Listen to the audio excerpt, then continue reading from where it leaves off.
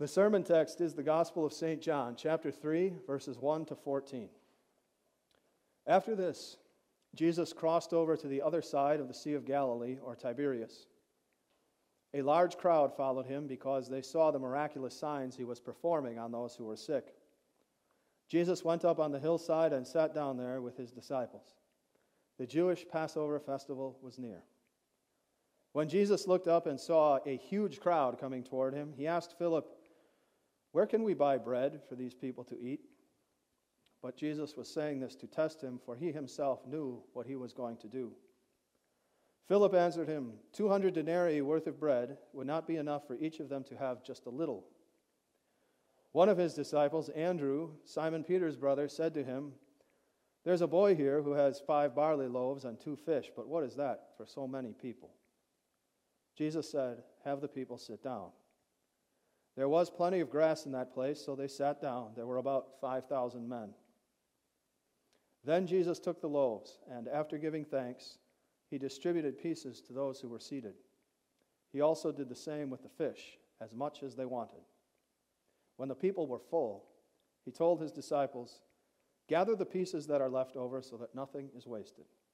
So they gathered them and filled 12 baskets with pieces from the 5 barley loaves left over by those who had eaten. When the people saw the miraculous sign Jesus did, they said, "This really is the prophet who is coming into the world."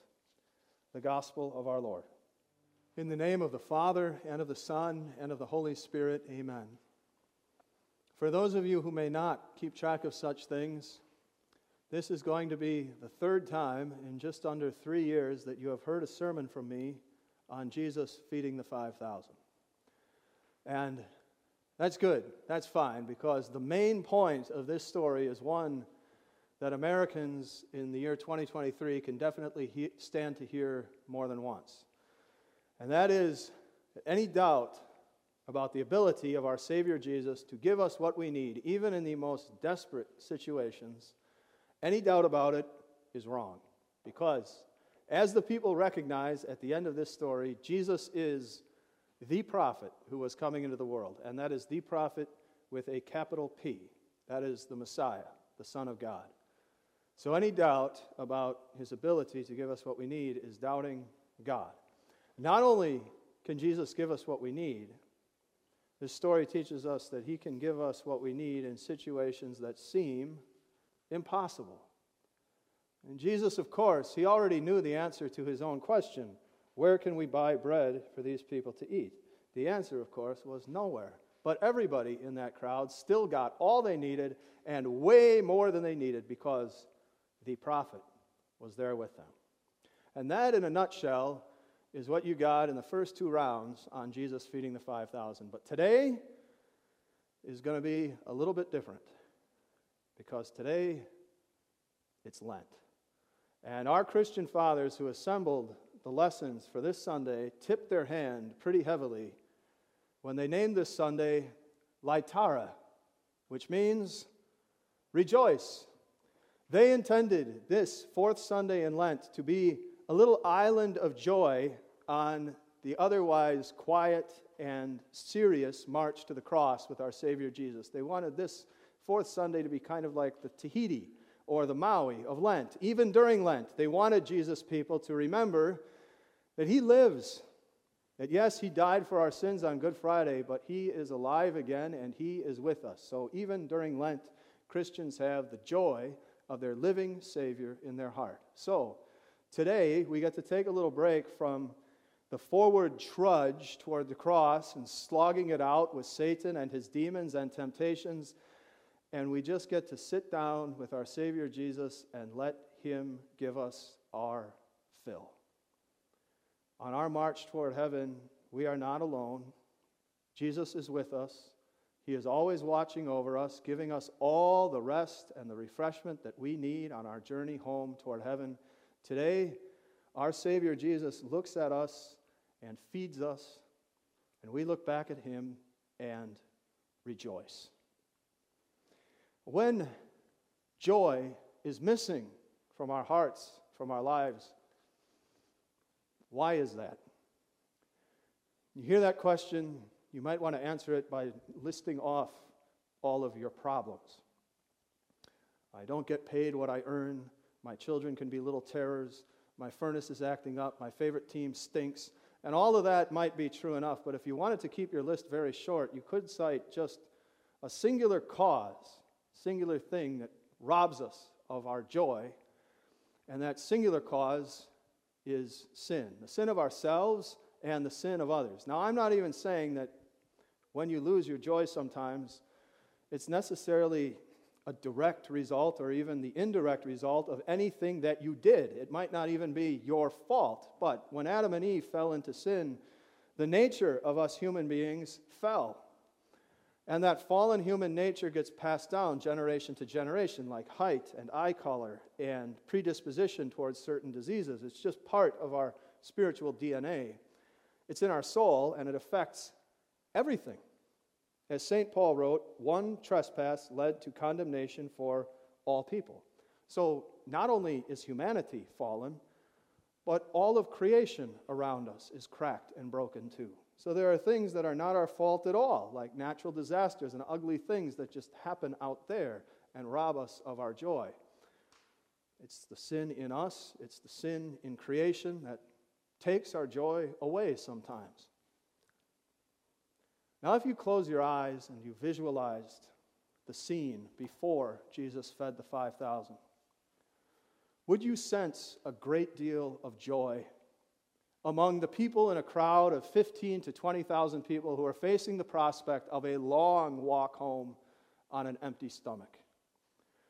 Or what about the level of joy in Jesus' disciples as he began to test them in that situation? Do you picture a whole lot of joy on the face of Philip when he says 200 denarii, and I'm just guessing that was probably the total amount in the disciples' treasury at that time, but 200 denarii would not be enough for each of them to have just a little.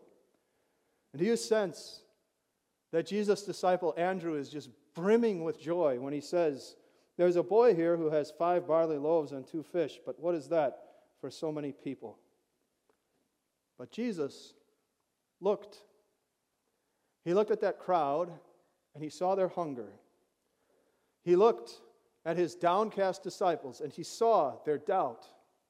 And Jesus decided to do something about it. He decided to act and to turn that hunger and to turn that doubt into joy. After Jesus fed all of those people, now, could you picture a good deal of joy in a crowd of 15 to 25,000 people who have just had the very rare opportunity to eat all they want?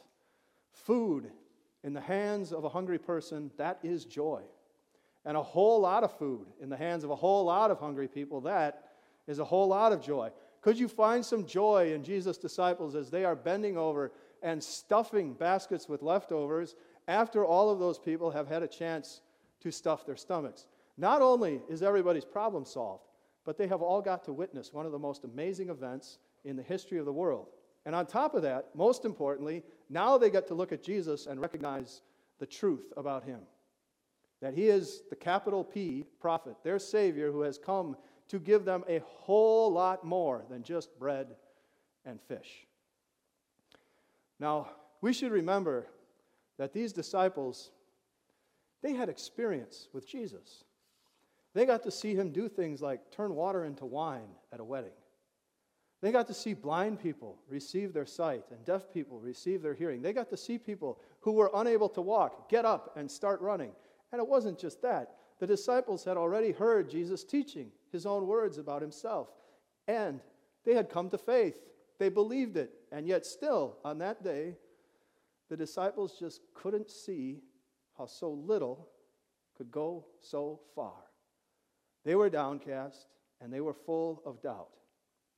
Because Jesus was already looking at them, but they were not yet looking at him.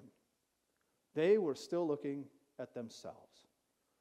But Jesus, he saw the hunger in that crowd, and he saw the doubt in his disciples, and he decided to renew their joy.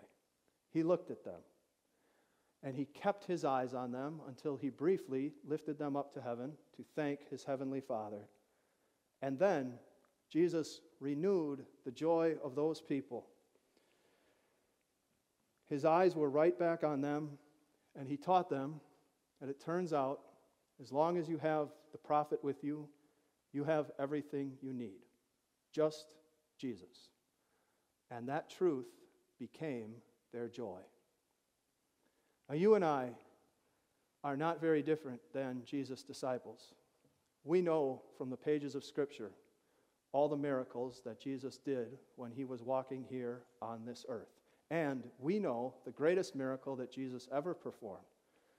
We know his resurrection on Easter Sunday, that Jesus died for our sins on Good Friday, but he did not stay that way. He took his life back up again on Easter, which is why Good Friday is so good.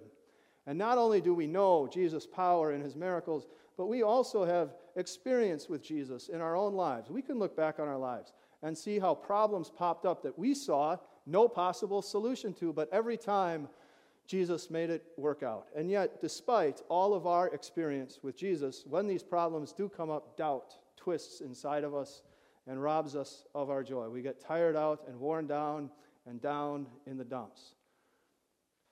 But Jesus is still looking at his people in this world. He is still watching over us. And it is time for us to look back at him and rejoice. Because Jesus is still raising up his eyes to his heavenly Father and praying that you and I will have everything that we need for our body and our lives. And so we do, and we will. Of course, Jesus does not personally hand it to us, as he did to his disciples on that day, but Jesus works through his people to supply everyone who trusts in him with all they need. If you need anything, all you have to do is ask, and Jesus will work through his people to get it to you.